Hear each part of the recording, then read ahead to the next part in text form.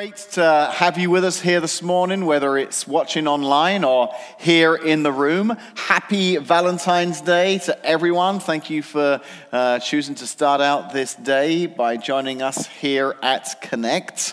Whether you are single this morning, single again, dating, married, we want to talk about the idea of love today. And we're actually going to continue that conversation over the next 3 or 4 weeks. But just to help you understand a little bit more about relationships, I thought we would turn to the experts this morning on the idea of love and relationships. And I found these questions online that were answered by children with response to love and marriage. So Kristen, who is aged 10, was asked, how do you decide who to marry? Kristen's answer was, no person really decides who to marry before they grow up. God decides it all before, and then you get to find out later who you're stuck with. So if you're sat next to somebody this morning, that was Kristen's thoughts of how that ended up happening. Freddie, age 6, was asked, what is the right age to get married? Freddie said, no age is the right age to be married. You'd have to be a fool to get married. Ricky, aged 10, how would you make marriage work? Ricky says, tell your wife she looks pretty, even if she looks like a truck. And then finally, just some great wisdom here for you today on this Valentine's Day morning. Finally, Anita, aged 9, was asked, is it better to be single or get married? And the very wise 9-year-old Anita answered with, it's better for girls to be single, but not for boys. Boys need someone to clean up after them. And all the wives in the room this morning watching online said, amen to that. So we're talking about this idea of real love. What does love look like? Back in the 50s, 60s, 70s, there was a lady by the name of Estelle Ramey. Estelle Ramey was a doctor. She was actually a world-renowned endocrinologist.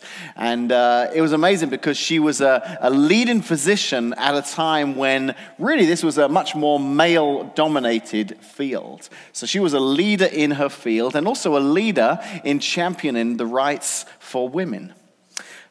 She became famous not just for her accolades as a surgeon, as a doctor, but also in standing up for women to be leaders in their fields.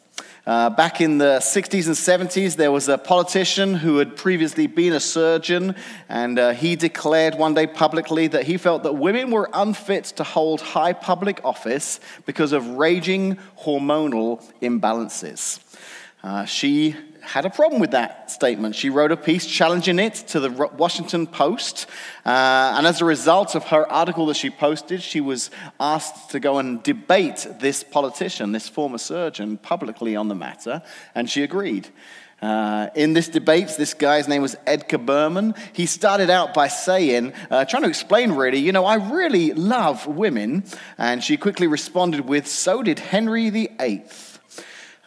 She was very famous for all that she did. She wrote 150 articles, research articles in her life. She rubbed shoulders with Nobel laureates and world leaders. As I said, she championed the rights of women.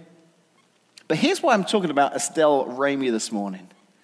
Because another thing she was famous for was a phrase that she came up with towards the end of her life. When asked about all of her achievements and all that she'd accomplished in her life, this was her response. As I look back, this is what matters. I have loved and been loved. And all the rest is just background music. She said, I have loved and been loved. All the rest is just background music.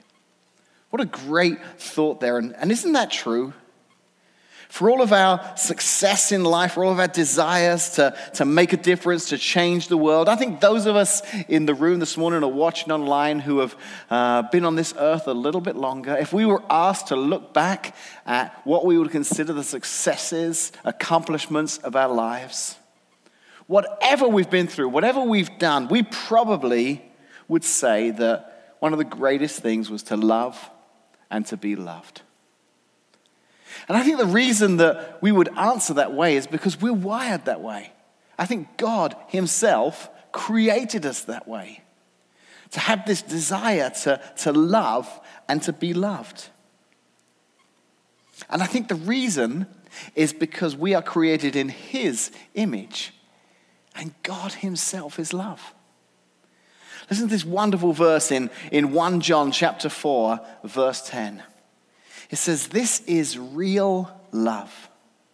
Not that we loved God, but that he loved us and sent his son as a sacrifice to take away our sins." We're kicking off this brand new series this morning, and over the next 4 weeks, our goal is to look at just that. What is real love? What does real love look like? Today, we're going to look at God's love for us, his unique love for us. Next week, I want to kind of flip that and look at what does it look like for us in turn to love God. And then the following 2 weeks after that, we're going to get a bit more practical and what does it look like to love people in our life, our friends, our neighbors, our loved ones. But what does it look like, because Jesus challenged us on this, what does it look like to love those who maybe are our enemies, who we don't see eye to eye with, who we don't agree with on everything? Because Jesus said as followers of his that we should also love our enemies. And what better day to begin a series on love than today, Valentine's Day. I'm sure you've all celebrated in some way this morning. Maybe, ladies, you woke up to breakfast in bed, a card, a flower, some chocolates. I hope you, those of you who are here in person, got a free drink this morning. The ladies are all going to get a free drink at the coffee bar. I actually suggested to our creative team that maybe we come up with some sort of game or competition to do this morning in the service where we give away a prize to the couple whose anniversary is the closest to today. They shot that idea down, unfortunately, said we weren't allowed to do that because if we had done it, the winner would have been a couple of kids who got married 23 years ago on this very day. You may recognize them. Check out this picture. Yeah, that is a very young Dave and Casey. 23 years ago today, we were married. We are celebrating our anniversary tonight. I say celebrating our anniversary. We are celebrating our anniversary today in quarantine. So that's exciting. If there's anyone who should be up here today speaking about love, it's Casey. She's been married to me now for 23 years. She's needed a lot of love to get stuck with this guy. But to kick off this series, I thought we should start with God's love and specifically talk this morning about his love for us. You know, the verse we read earlier is this phrase that this whole series is based on, and that is that real love. What is real love? And it comes from 1 John chapter 4. And there's actually 3 letters. There's 1 John, 2 John, and 3 John. They were all written by a man by the name of John. He doesn't actually identify himself in the letter, but we can tell by the language and the way the letters are composed that it's the same John who wrote John, the Gospel of Jesus. Matthew, Mark, Luke, John. It's that same John. So 1 John is kind of more of a poetic sermon than a letter. And we know this about John. We know that John understood what it was to be loved. We know that John understood the love of God. We know that John got to experience God's love through his interactions with Jesus himself. In fact, there's a funny verse that John writes himself in John chapter 21, verses 20 and then 24. In verse 20, and again, this is John writing, he says, Peter turned around and saw behind them the disciple Jesus loved. Verse 24, this disciple is the one who testifies to these events and has recorded them here. So John is saying, I'm that guy. Peter saw the disciple who Jesus loved. That was me. That kind of sounds like a bit of showing off, as if John is saying, yeah, I was Jesus' favorite. I was the one that Jesus loved. But I don't think that's what's happening. I think when John writes that phrase, it's because his whole identity is wrapped up in the knowledge of how much God loved him, how much love he experienced of God through his relationship with Jesus. In fact, this morning, we could say that you are the disciple that Jesus loved. We are all the disciple that Jesus loved because he loves us all. And John knew that. John experienced that. In 1, 2, and 3 John, 3 very short letters, he makes over 25 references to love. Because John knew Jesus. And in knowing Jesus, he knew the God of love. He got to experience God's love through his relationship with Jesus. Listen to what he says in verse 8. Whoever does not love does not know God, because God is love. Whoever does not love does not know God, because God is love. John knew that God was love. He knew firsthand what that love was like. So what is God's love like? Maybe this week you saw on Facebook, if you're on Facebook at all, several people were kind of doing this thing called the Valentines Day Challenge, and it entailed people posting pictures of them when they first met and then current pictures, and then if you click on the post, it was just a whole bunch of questions that they had to answer about their relationship, and just some great stuff and just fun watching, before and after pictures and hearing about how couples met. But when it comes to relationships, I think the two big questions that everyone wants to know is who made the first move and who said, I love you first. When it comes to relationships, who made the first move and who said, I love you first? When the relationship that God wants with all of us, John tells us that the answer to these two questions is God. Who made the first move? Who said, I love you first? John would say it was God. Verses 9 through 10, God showed how much he loved us by sending his one and only Son into the world so that we might have eternal life through him. Verse 10, this is real love. Not that we loved God, but that he loved us and sent his Son as a sacrifice to take away our sins. God made the first move. Imagine if you had a friend and he came to you one day and he was super excited. He said, hey, I've met someone. She's beautiful. Honestly, I think she might be the one. I've totally fallen for her. Do you want to see a picture of her? And you're like, yeah, absolutely. And he pulls out his phone, he shows you his picture of her, and he swipes and shows you a picture of her and her family. Then there's another picture of her with some friends, and you're like, man, she looks great. She's beautiful. How did you guys meet? And your friend says, well, we haven't actually met yet, but she works at Starbucks, and I've seen her there, and these are some pictures from her Facebook. I figured out her name, and I found her on Facebook. These are some pictures from her Facebook, but I really think she's the one. And I think she likes me too, because, whenever she makes my drink, when it's ready, she'll call me by name and say my drink's ready, and you don't have the heart to tell your friend that they call everyone by name, but maybe what you would do is you would tell your friend, hey, that's great that she's got your drink down and she's calling you by name each day, but she's not going to know how you feel about her unless you're willing to make the first move.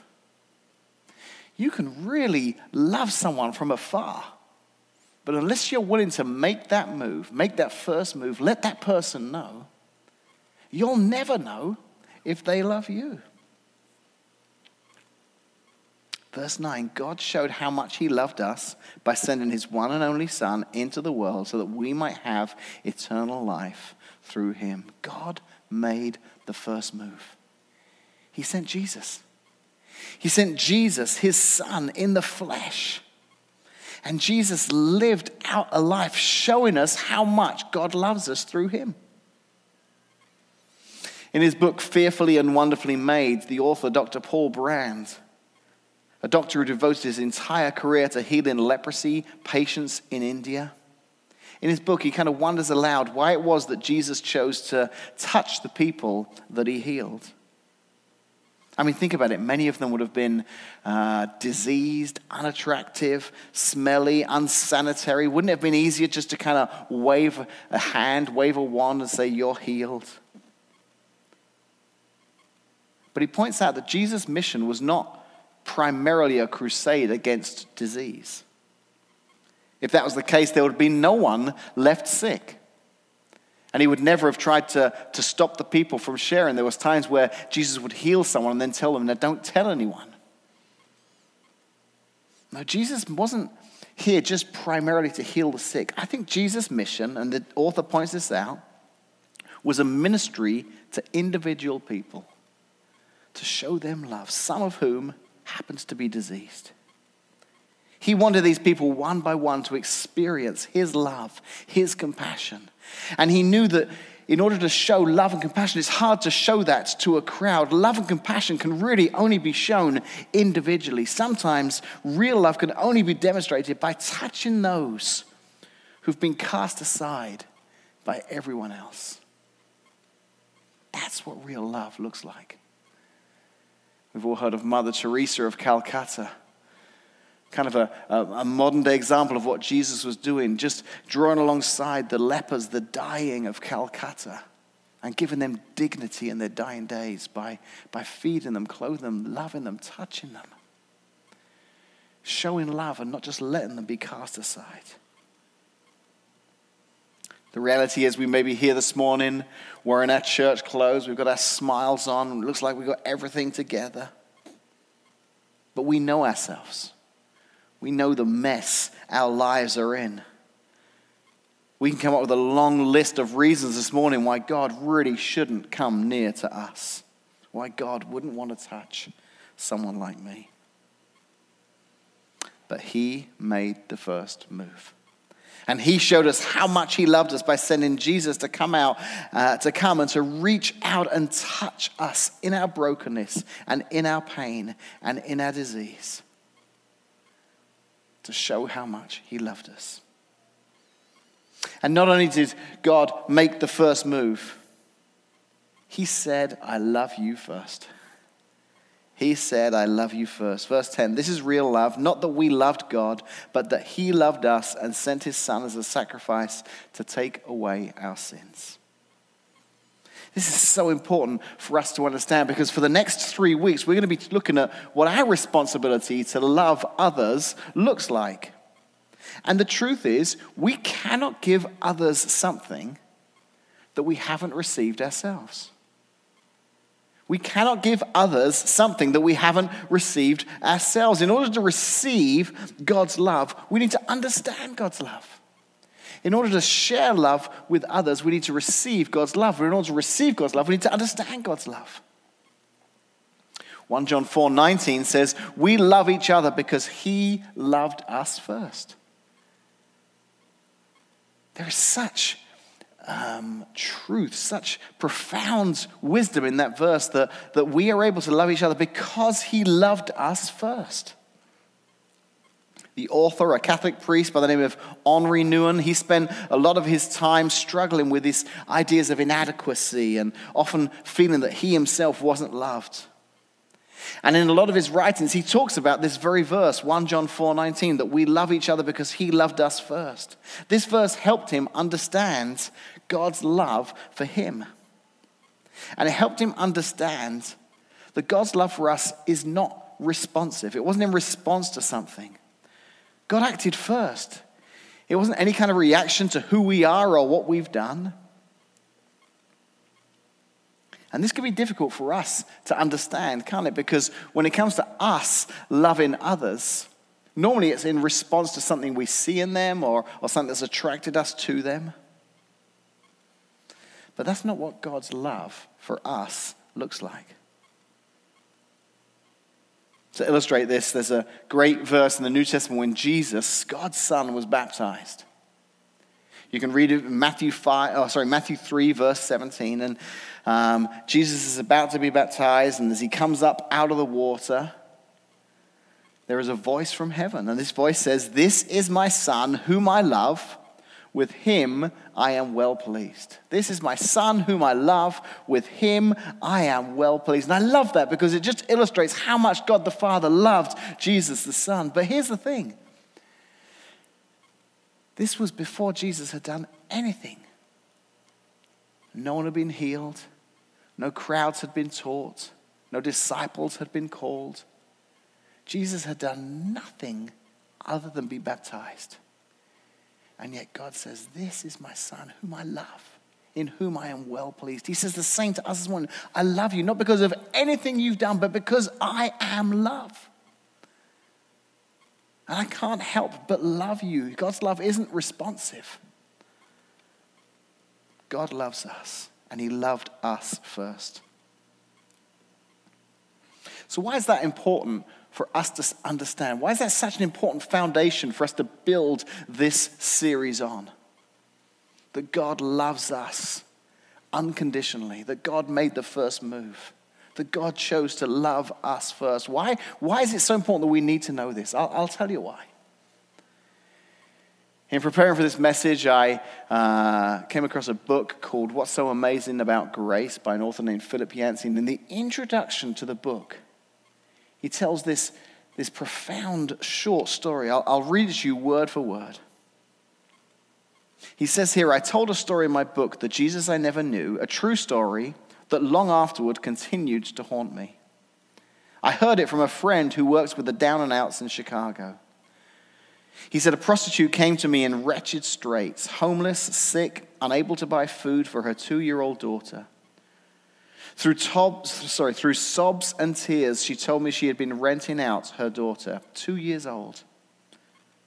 She made more renting out her daughter for an hour than she could earn on her own in a night. She had to do it, she said, to support her own drug habit. I could hardly bear hearing her sordid story. For one thing, it made me legally liable. I'm required to report cases of child abuse. But I had no idea what to say to this woman. At last, I asked if she had ever thought of going to a church for help. And I will never forget the look of pure, naive shock that crossed her face. Church? She cried. Why would I ever go there? I was already feeling terrible about myself. They'd just make me feel worse. What struck me about my friend's story is that women, much like the prostitute, fled towards Jesus, not away from him. The worse a person felt about herself, the more likely she saw Jesus as a refuge. When God sent Jesus, it was to live as an example of what his love looks like. And in his day, the diseased, the outcasts, the people whose society had turned their backs on, they were drawn to him because they knew how much he loved them. And 2,000 years later, I want the church to be a place where people come knowing that God loves them, that God desires to have a relationship with them. And maybe you're here this morning. Maybe you're watching online this morning. I want you to know today of all days, Valentine's Day, what a great day to reaffirm the idea that whatever you are going through in your life right now, you are loved. You are so loved. God loves you so much. He made the first move by sending his son, Jesus. He chose to love you first. And this morning, he's looking for us to love him. That's our response this morning, to return that love, to say, God, I love you too. And he loves us where we're at. Before we've done anything to clean up our lives, before we've done everything to earn that love, he just loves us fully. So I hope and pray this morning that you have experienced that love from God.